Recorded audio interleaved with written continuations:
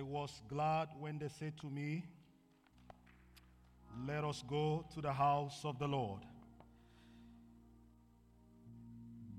And I know that in the house of the Lord, there is fullness of joy. And at his right hand side, is pleasure forevermore. Join me this morning as we enjoy the presence of the Lord together. I bring you greetings in the name of our Lord and Savior Jesus Christ. And I believe that everyone is doing well today. If in case you are out there listening to me online, and for the few of us that are here and that you are not feeling well, my prayer, my desire is that the Lord, who is gracious, the Lord, who is merciful, will reach out to you in his own grace and mercy and lift you up, strengthen you.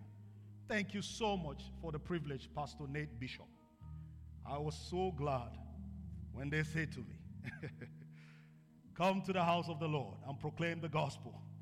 The very thing that can deliver people from their situations. Oh. All right, this morning, by the grace of God, we are going to be looking at the book of Psalm 34. And I will call on all of you, those who are watching online and those of you who are here, to be in a standing position so we can read just a verse or two from that long psalm. And after that, we will take our seats and I will take our hearts to the Lord in prayer. Psalm 34.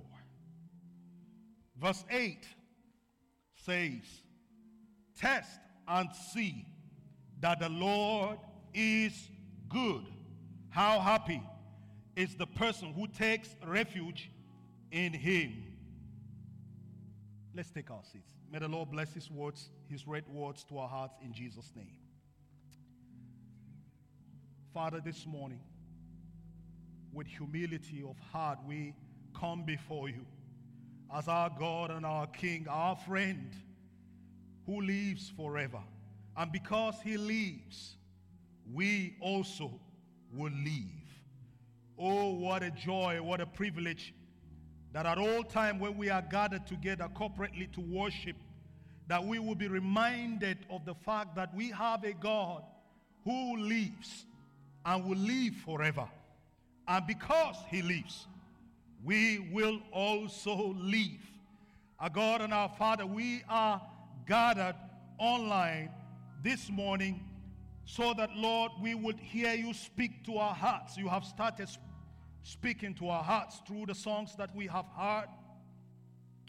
And Lord, it is now time to hear you speak to our hearts in your word. I pray, oh God, that you use me this morning as a vessel of honor, a vessel that will bring forth your word, that truth, the truth that would deliver, the truth that will set free. Lord, use me this morning to glorify yourself in our midst, in our presence. Use me this morning, oh God, to bless someone today. Use me this morning to heal soul diseases. Use me, oh God, this morning, just so that you would bring forth your glory, that magnificent glory, in a way that we will savor that glory and worship you in truth and in spirit. Thank you, blessed Savior.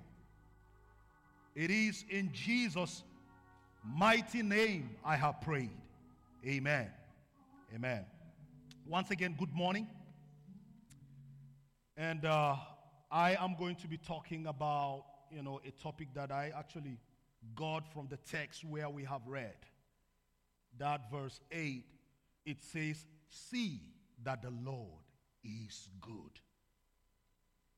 Now, the whole idea of seeing has gone just beyond seeing. It captures the whole sense of understanding So in another word, see in an understandable way that truly the Lord is good. And I know that I will have testimony here this morning that truly the Lord is good to all of us. He is good. And that's what I want Forest family to know. That God is good to you. And therefore, if God is good to you, what do you need to do? He deserves our praises. When you understand that God is good to you, He deserves your allegiance or your loyalty. When you understand that the Lord is good to you, He deserves your absolute trust. And I pray that you would praise Him, you will be loyal to Him, and that you will trust Him this morning and beyond. Now, Psalm 34, a wonderful psalm, is one of my favorite psalms in the Bible. I just love going there. I just love reading that. And it reminds me of a lot. But David actually was the one who composed this psalm, and he sang it to a particular group of people. But just for me to take you and give you a kind of a context or a background of what happened, or it was a psalm that, David found himself in a city or a town of the Philistines, and he began to behave as if he was mad in that town. And he saw how the Lord rescued him in that place. And he wrote some of these words that are songs that we can sing them today. There are principles therein for all of us to derive from. David then was a fugitive. When Saul, the very Saul that David helped to deliver him from that spirit that will come upon him to torment him, the very Saul that David rose up as a young man and defeated Goliath that was insulting the God of Israel,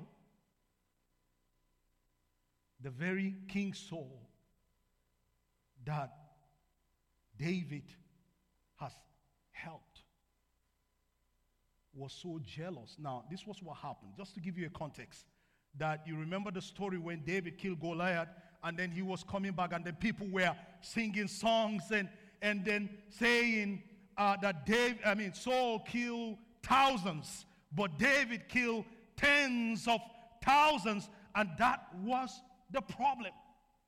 It all started at that time. And coupled with the issue of David being anointed to be the next king of Israel. And so Saul wanted to kill David. He threw a spear at David to kill him, and David had to run because Jonathan, the son of Saul, was David's best friend. He told him of the father's plan. David had to run. And when David ran away from the presence of Saul, he went straight to a place that is in the region of the Philistines. Imagine the person that killed Goliath decided to run for refuge in that city, risking his life. And that was what happened. Now, if you go to 1 Samuel chapter 21, I would love to read that text so that we would have a background of that quickly. 1 Samuel chapter 21, verse 10. 1 Samuel chapter 21, verse 10.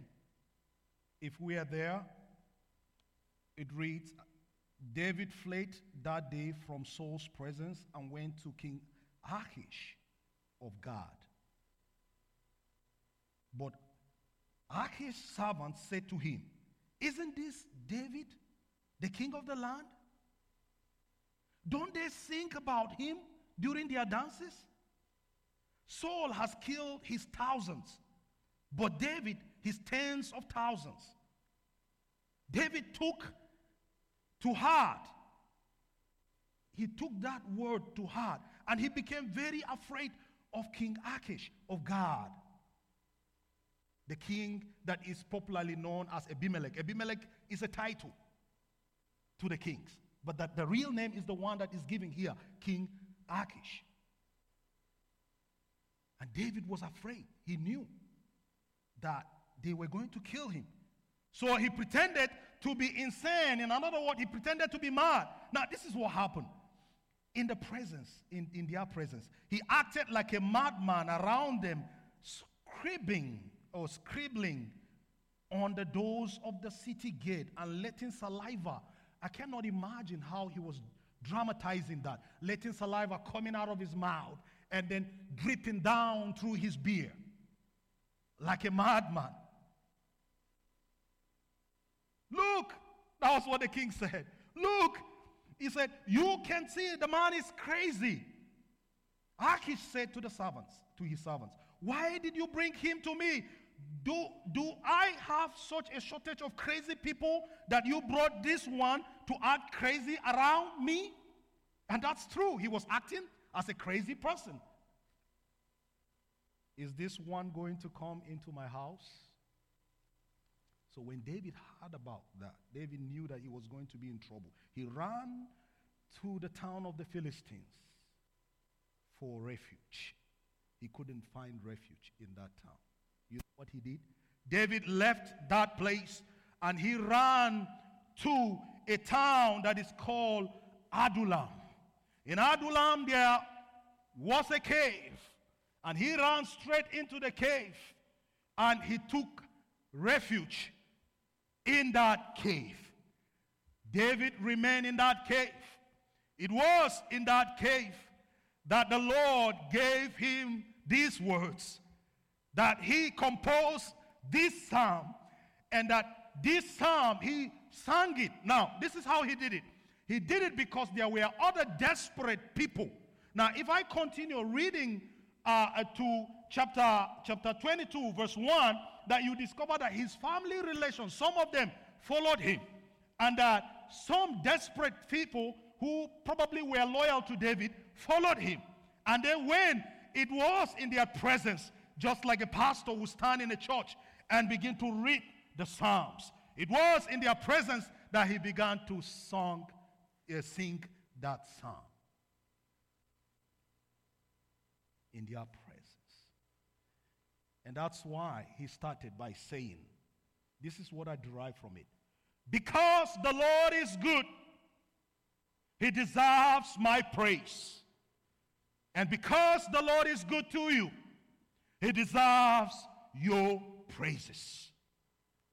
And David, understanding that, from verses 1 to 3, you could see and hear how David sung this psalm. I will bless the Lord at all times. His praises will always be on my lips. And number one, under that, I would say that always overflow with praises to the Lord. Always overflow with praises to the Lord. David praised at all times. In fact, in Psalm 103, verse 1 to 6, the same David, composed that psalm. And he said, bless the Lord, O my soul, and all that is within me. Bless his holy name. Bless the Lord, O my soul, and do not forget all his benefit.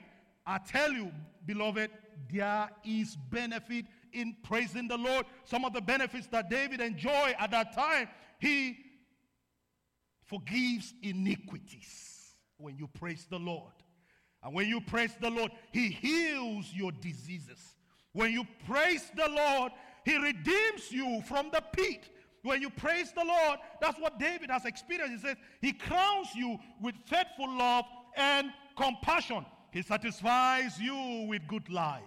When you praise the Lord, he renews your youth like the eagles. And when you praise the Lord, this is what the Lord does. He executes righteousness and justice for the oppressed. I now understand why a man by name Malcolm Speed, wrote a song and said, when I think about the goodness of Jesus and all he has done for me, he said, my very soul shouts and cries out, hallelujah, thank God for saving me. You don't understand why people praise God sometimes until you ask them. They have reasons.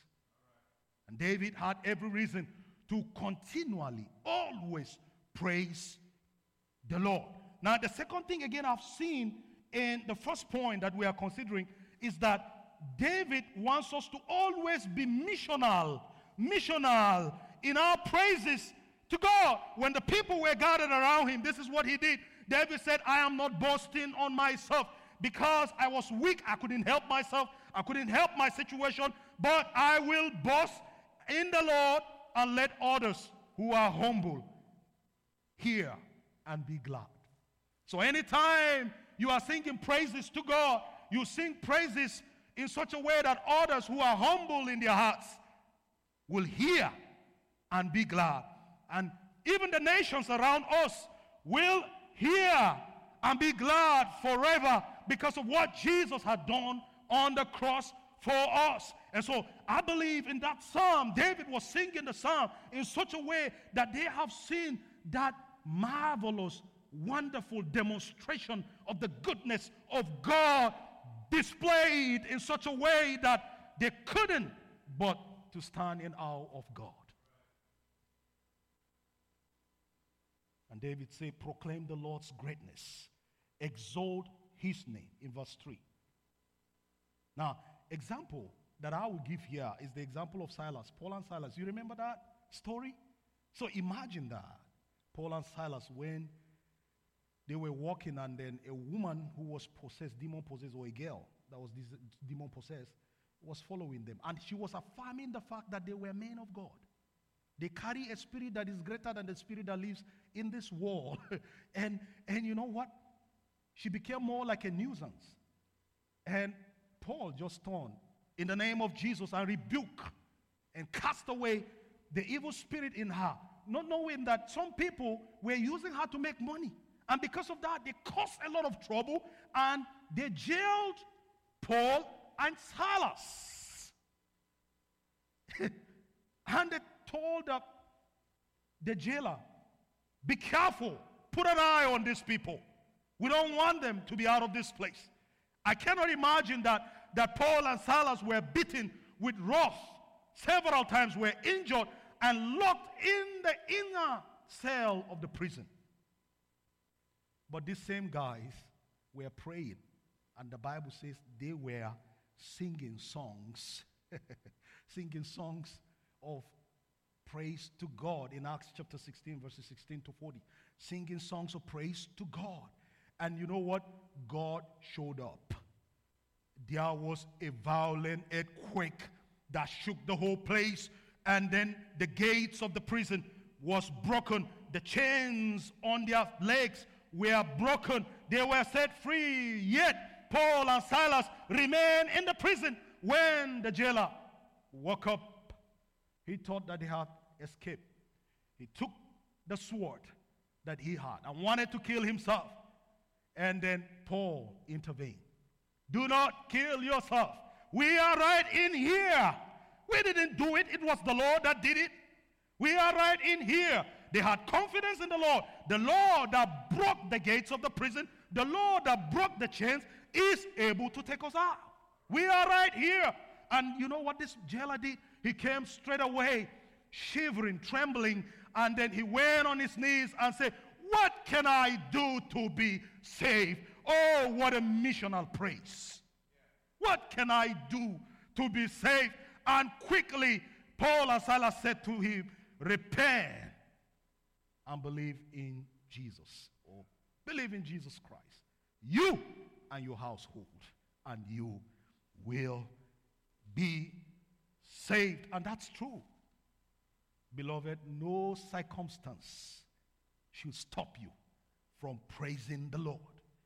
For God inhabits the praises of his people. And when God inhabits the praises of his people, then the benefits begin to roar. The second point, because the Lord is good to you, He deserves your allegiance. In another word, He deserves your loyalty. And the big question is, why? Now, I understand that, you see, sometimes the way David found himself in that situation, it was a situation of David saying to God, yes, sir, yes, sir, yes, sir, I cannot do it. I thought I was smart. I thought I was energetic. I devoured all the lions that wanted to devour, the cattle. I killed Goliath, the strongest man in the Philistine. I thought I got it all, but I now know that I am the weakest person on earth. Weak, feeble. Yes, sir, Lord. Yes, sir, Lord. In another word, submitting. He was submissive and obedient to whatever the Lord tells him to do. So in verse 4, look at verse 4.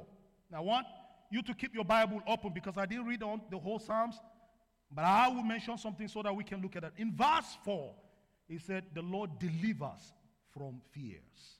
And that's what he says. I sought the Lord, and he answered me and rescued me from all my fears. He had fears running all around. Saul was chasing him. King Abimelech or Achish would kill him if he recognized him. He behaved like a mad person and sneaked and went to the cave of Adullam and hid himself in that place. This is the sense here. God will never forsake his own. He will never forsake his own if they find themselves in fear. It could be the fear of enemies. It could be human beings. It could be evil. It could be the fear of persecutors. We have a lot of persecutors around. Oppressors, they will oppress you because of your faith. People are being slaughtered and killed around the world today because of their faith in Jesus Christ. It could be the fear of the unknown. You don't even know why you are afraid. You don't know. And it could be the fear of death. I don't want to die. He rescues from fears.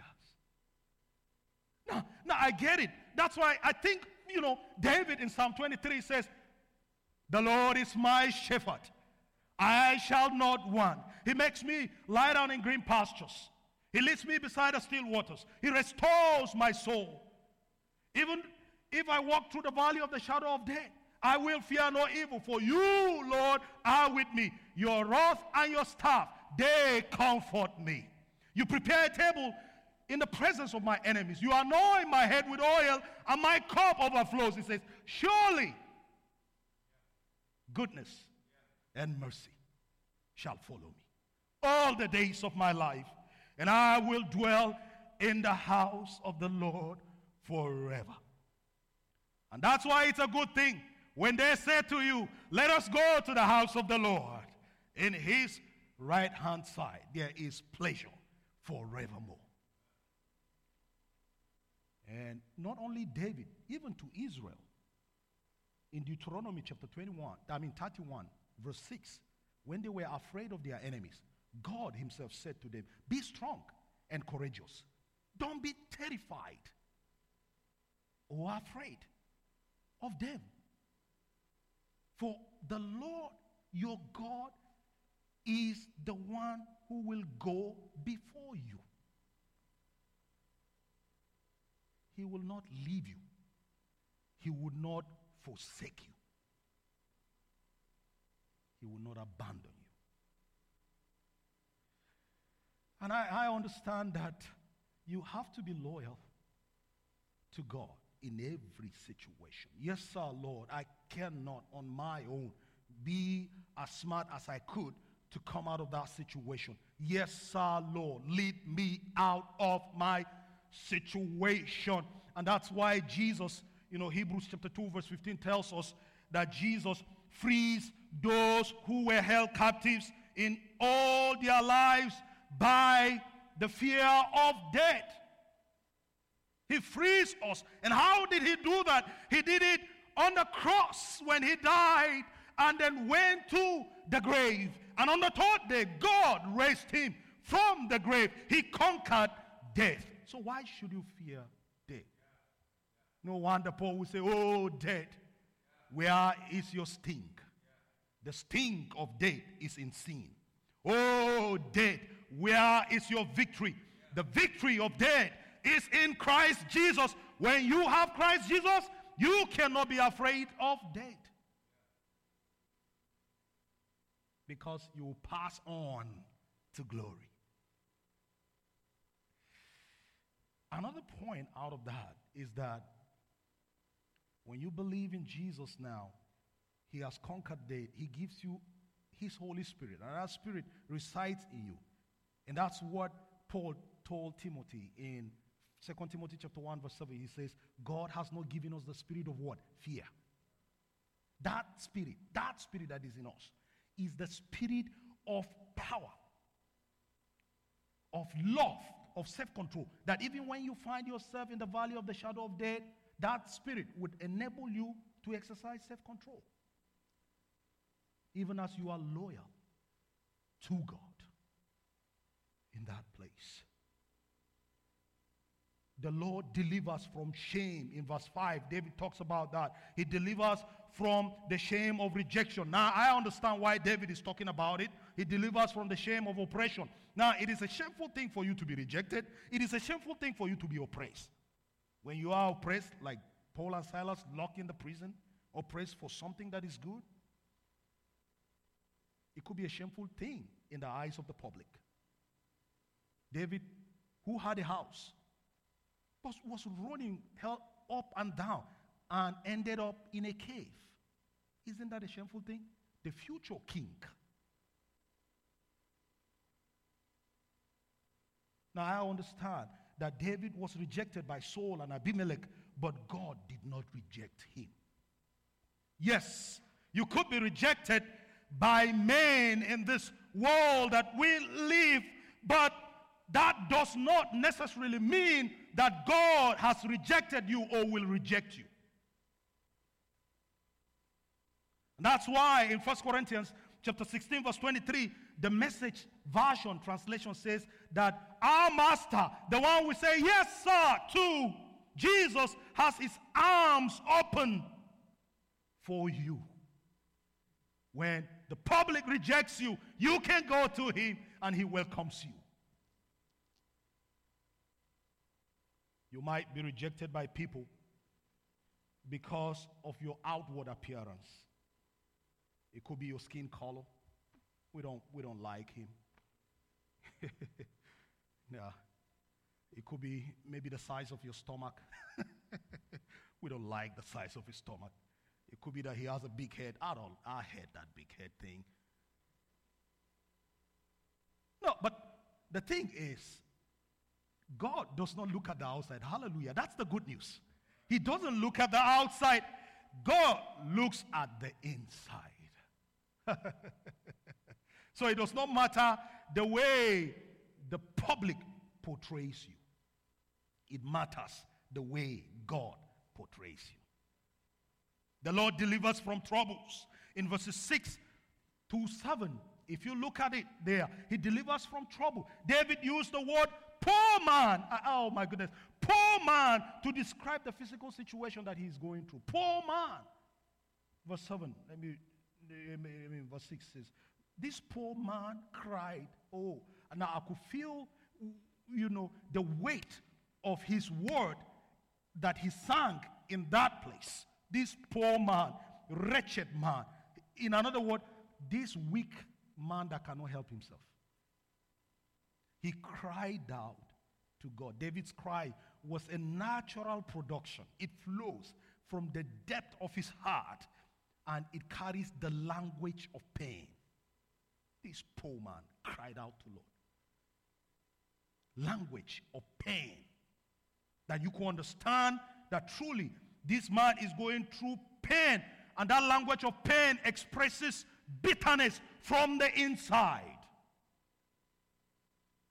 In verse 7, David says, even in his painful and bitter situation, his loyalty is to the Lord.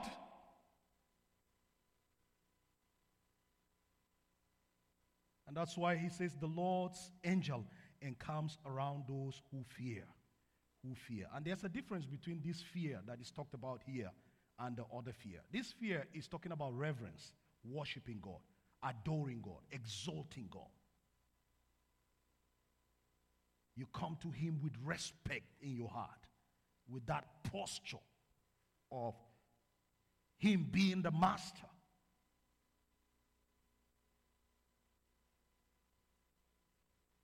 Now, the third point, which is the last point for us here, is that because the Lord is good to you, he deserves your absolute trust. He deserves your absolute trust. In verses 8 to 22. So the chunk part of the text is talking about trusting the Lord. And David is calling you and I, all of us. David is calling all of us here. And he's saying to us, come, test and see. And I'm not talking about trying God. No. That would be a mistake. You cannot try God. Why do you want to try him? That's not the sense that is used here. This test is to discern you, feeble man, you weak man, you wretched man. Discern in your mind, and see that God is good. His goodness has been revealed even in general revelation. No wonder the psalmist will say, the earth is the Lord's and its fullness thereof, the whole world and they that dwell therein. And that the heavens declares the glory of God, and that earth beneath proclaims his handiwork. That is enough to tell you that God is good. And so, do not try God, but discern in your mind to know. And so David did that.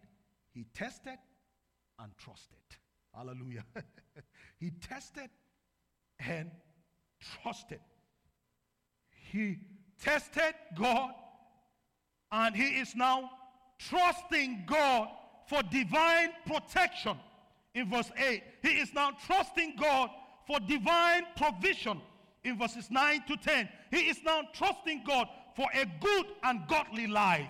In verses 11 to 14, he is now trusting God for compassion. That he understands that the character of God is compassion. He is a compassionate God. He is trusting God for compassion in verses 15 to 18. And he is ultimately trusting God for redemption.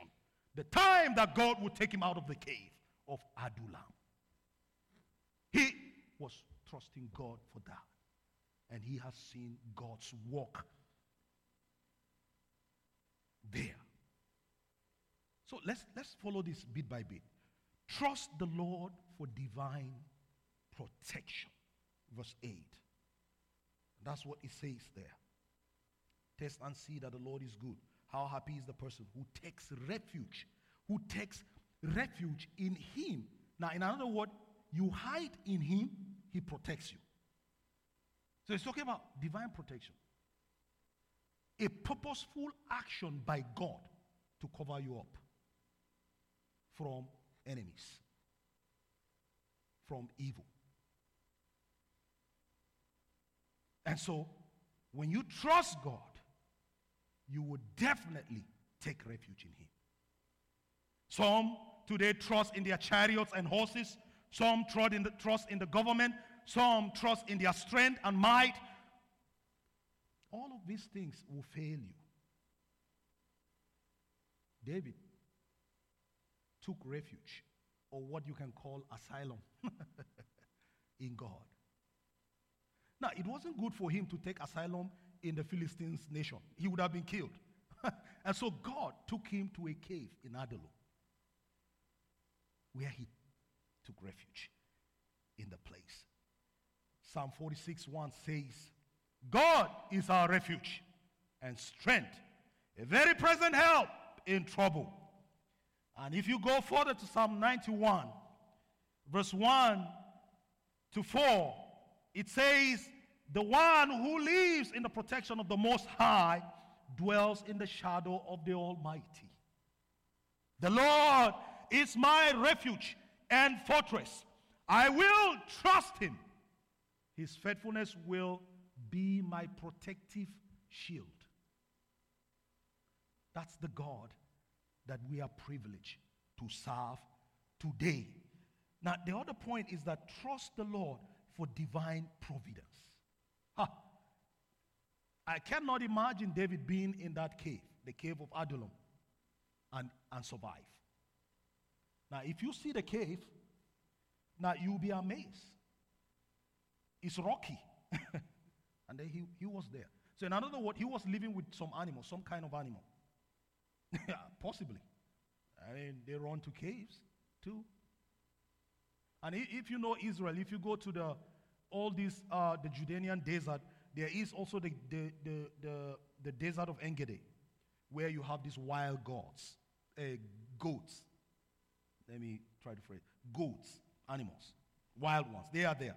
And that's the place where there is a stream that flows out of that place. And that stream in Israel, after the Dead Sea, which is a bad place, because you cannot drink the water of the Dead Sea. You die. It's salty. Things die inside.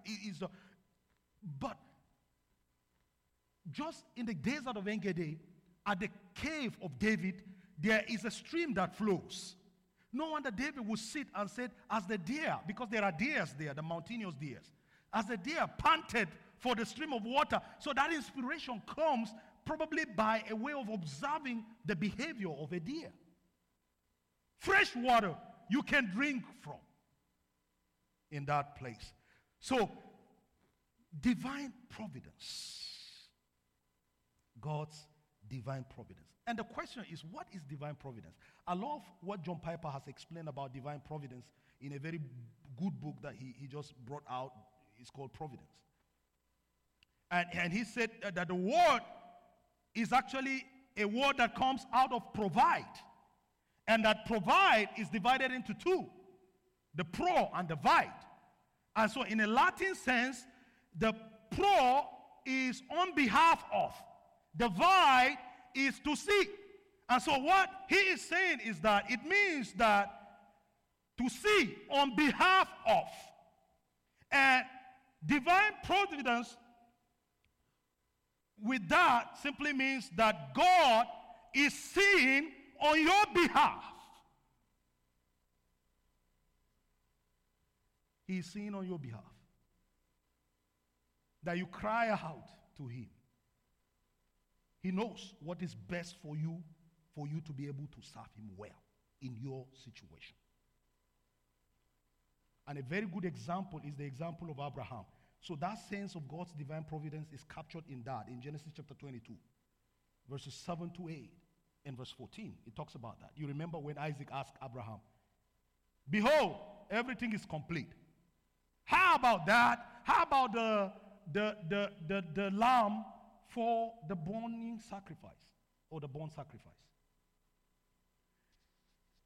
Abraham said to him, son, the Lord will do what? The Lord will provide. And you know what that means? And of course, the Lord provided. And so when Abraham had that experience or encounter with the Lord, Abraham called the place what? Jehovah Jireh. Simply means the Lord will provide. And that is the sense of God's divine providence. And David is bringing that beautifully out to say that those who fear him, those who reverence him, God divinely provides for them. What about Prophet Elijah? You remember the story of Prophet Elijah? Prophet Elijah, God divinely provided for Prophet Elijah through ravens. They provided bread. I cannot imagine that. And then meat. And then God positioned Prophet Elijah in a place that is called Brook Cherith.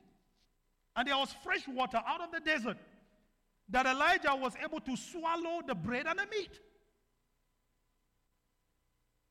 Now imagine yourself sometimes eating just bread without water and how that will hold you here in the neck. And then if you are not careful, you cannot breathe, right? And so you need water to kind of push it so that it will go deep down here and then begin to walk. God provided that divinely for Prophet Elijah. When you fear the Lord, in verse 9, David says, you lack nothing. You lack nothing because God is there to provide for you. And that's why 2 Peter chapter 1 verse 3 says, his divine power has granted us all things that pertain to life and godliness. And that was done through the knowledge of him who called us to his own glory and excellence. That God has called you. He will care for you. And Paul says, God, who did not even spare his own son, but gave him up for us. How will that same God, together with his son, not provide for us all things? In Romans 8:33, you can find that there. And so Paul, in verse 10, he uses this illustration of a lion. Now, what I understand from the lion, if you go, he says, young lions lack food and go hungry. But those who seek the Lord will not lack any good thing. Now, this is the thing. Young lion, he said, they are novice. Young lion, they are inexperienced. Young lion, right?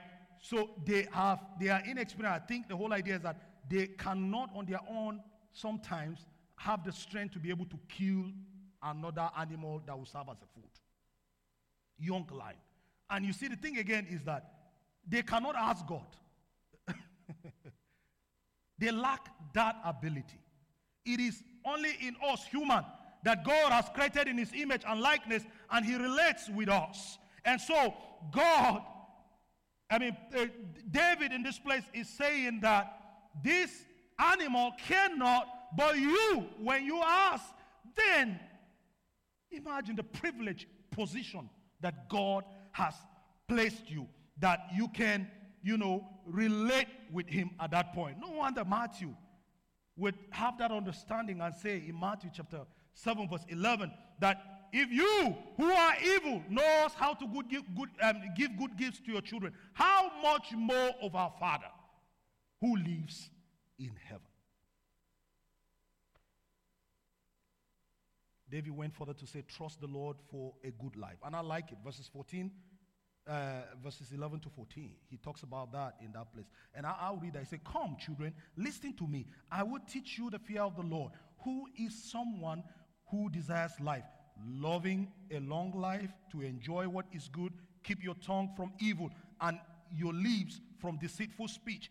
Turn away from evil and do what is good. Seek peace, pursue it. Seek peace and pursue it.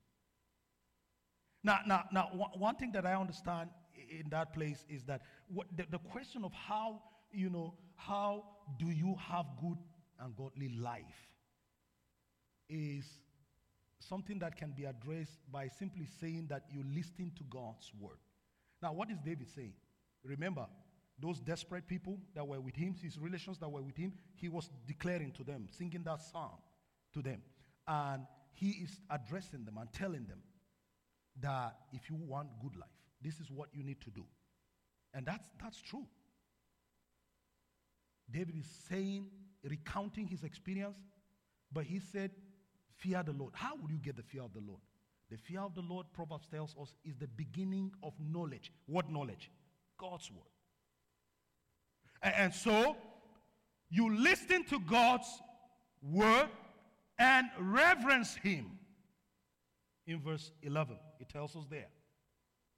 And of course, for young people, Psalm 119, verse 9 says, if you hide God's word in your heart, then what happens? You will not sin against God. And that same word will be a light and a lamp to our path, to our to our feet. And so it is important. And then secondly, David says in verse 13, keep your tongue from evil and lips from deceitful speech. And of course, that is the language that James understood proper. When James in chapter 3 talks about taming your tongue, very small part of the body, but it can be destructive. It can divide a church. It can divide a house. It can divide a nation. And that's why James puts it very well by saying that small thing is corrupt. If you cannot tame it, it can cause fire. In fact, James even said the tongue is a fire. Did you hear that? Because he knows how destructive it can be. And then David went further to say in verse 14, if you look at verse 14 there, he says that you need to turn away from your evil. And that turning away is a 180-degree turn away from evil to good. You have to.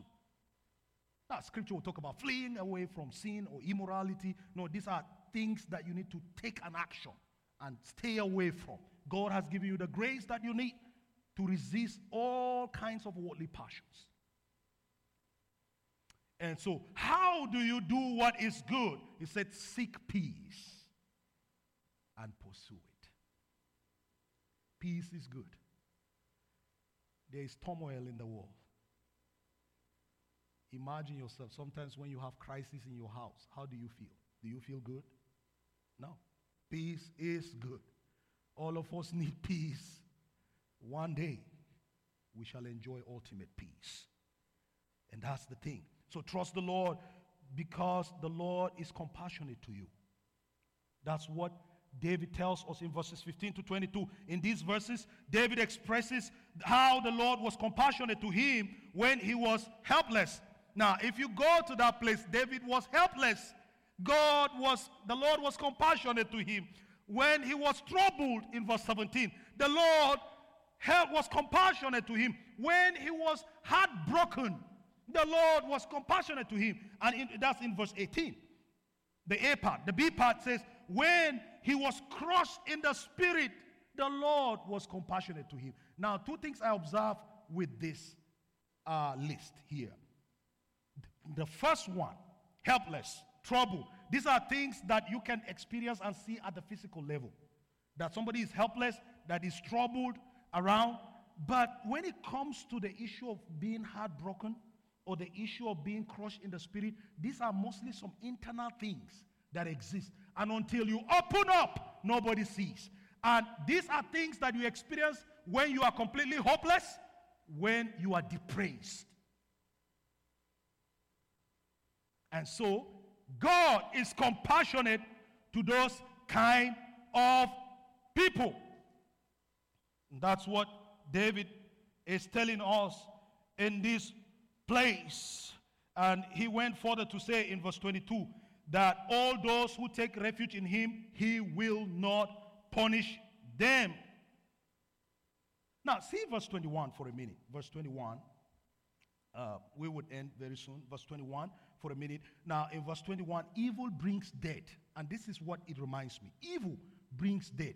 And then Paul, in Romans chapter 6, verse 23, says, the wages of sin is what? Is death. Now, but look at what David also did. But when the evil persons repent of his sin, then he would live. Evil brings death. But when the evil person repents of sin, he will, or his evil ways, he will live. That's the second part of Paul's words in Romans chapter 6, verse 23. But the free gift of God is eternal life in Christ Jesus our Lord. So the good news is that evil person, helpless and troubled and brokenhearted people, and those who are crushed. Now, this is the good news, that Jesus came for the brokenhearted. Jesus came for those who are captives and he wants to set them free. Jesus wants to set free the oppressed. And he came to proclaim the year of the Lord's favor. And that Lord's favor is demonstrated on the cross. He demonstrated on the cross by dying on a cross and shedding his blood to be that substitutionary atonement on the cross. Jesus took our place so that we would take his place. Jesus ascended to his glorious presence of the Father to prepare a place for all of us so that he will come back and take those that he purchased and washed by the blood that was shed on the cross. And of course, he will return again to judge the unrighteous. That time is going to come. Let me announce to you, church, that there is a city, and the name of that city is City of Refuge. And let me also announce to you that I know the king of that city. The king of that city is Jesus Christ himself. When you run to him, you would find refuge for your soul. His arms are open wide. He is ready to embrace you. In that city of refuge, where you will have rest for your soul. And that's my prayer today, that as you listen to his word, you would respond to his call and run to the city of refuge, a place where your soul's diseases would find healing, a place where your depression would be over, a place where your heartbrokenness would be delivered. That is the place that you and I need to run to. Will you come to him today? He is waiting. Father, we thank you. Thank you for being that city of refuge for us. Help us that we will run and find rest. That as many who have heard you right now, I pray that your word will resonate in their minds and that you will convict them and convince them. That they will be drawn to you, O God, the one who is worthy, the one who is able. Thank you for this privilege. In Jesus' mighty name I have prayed. Amen. God bless you.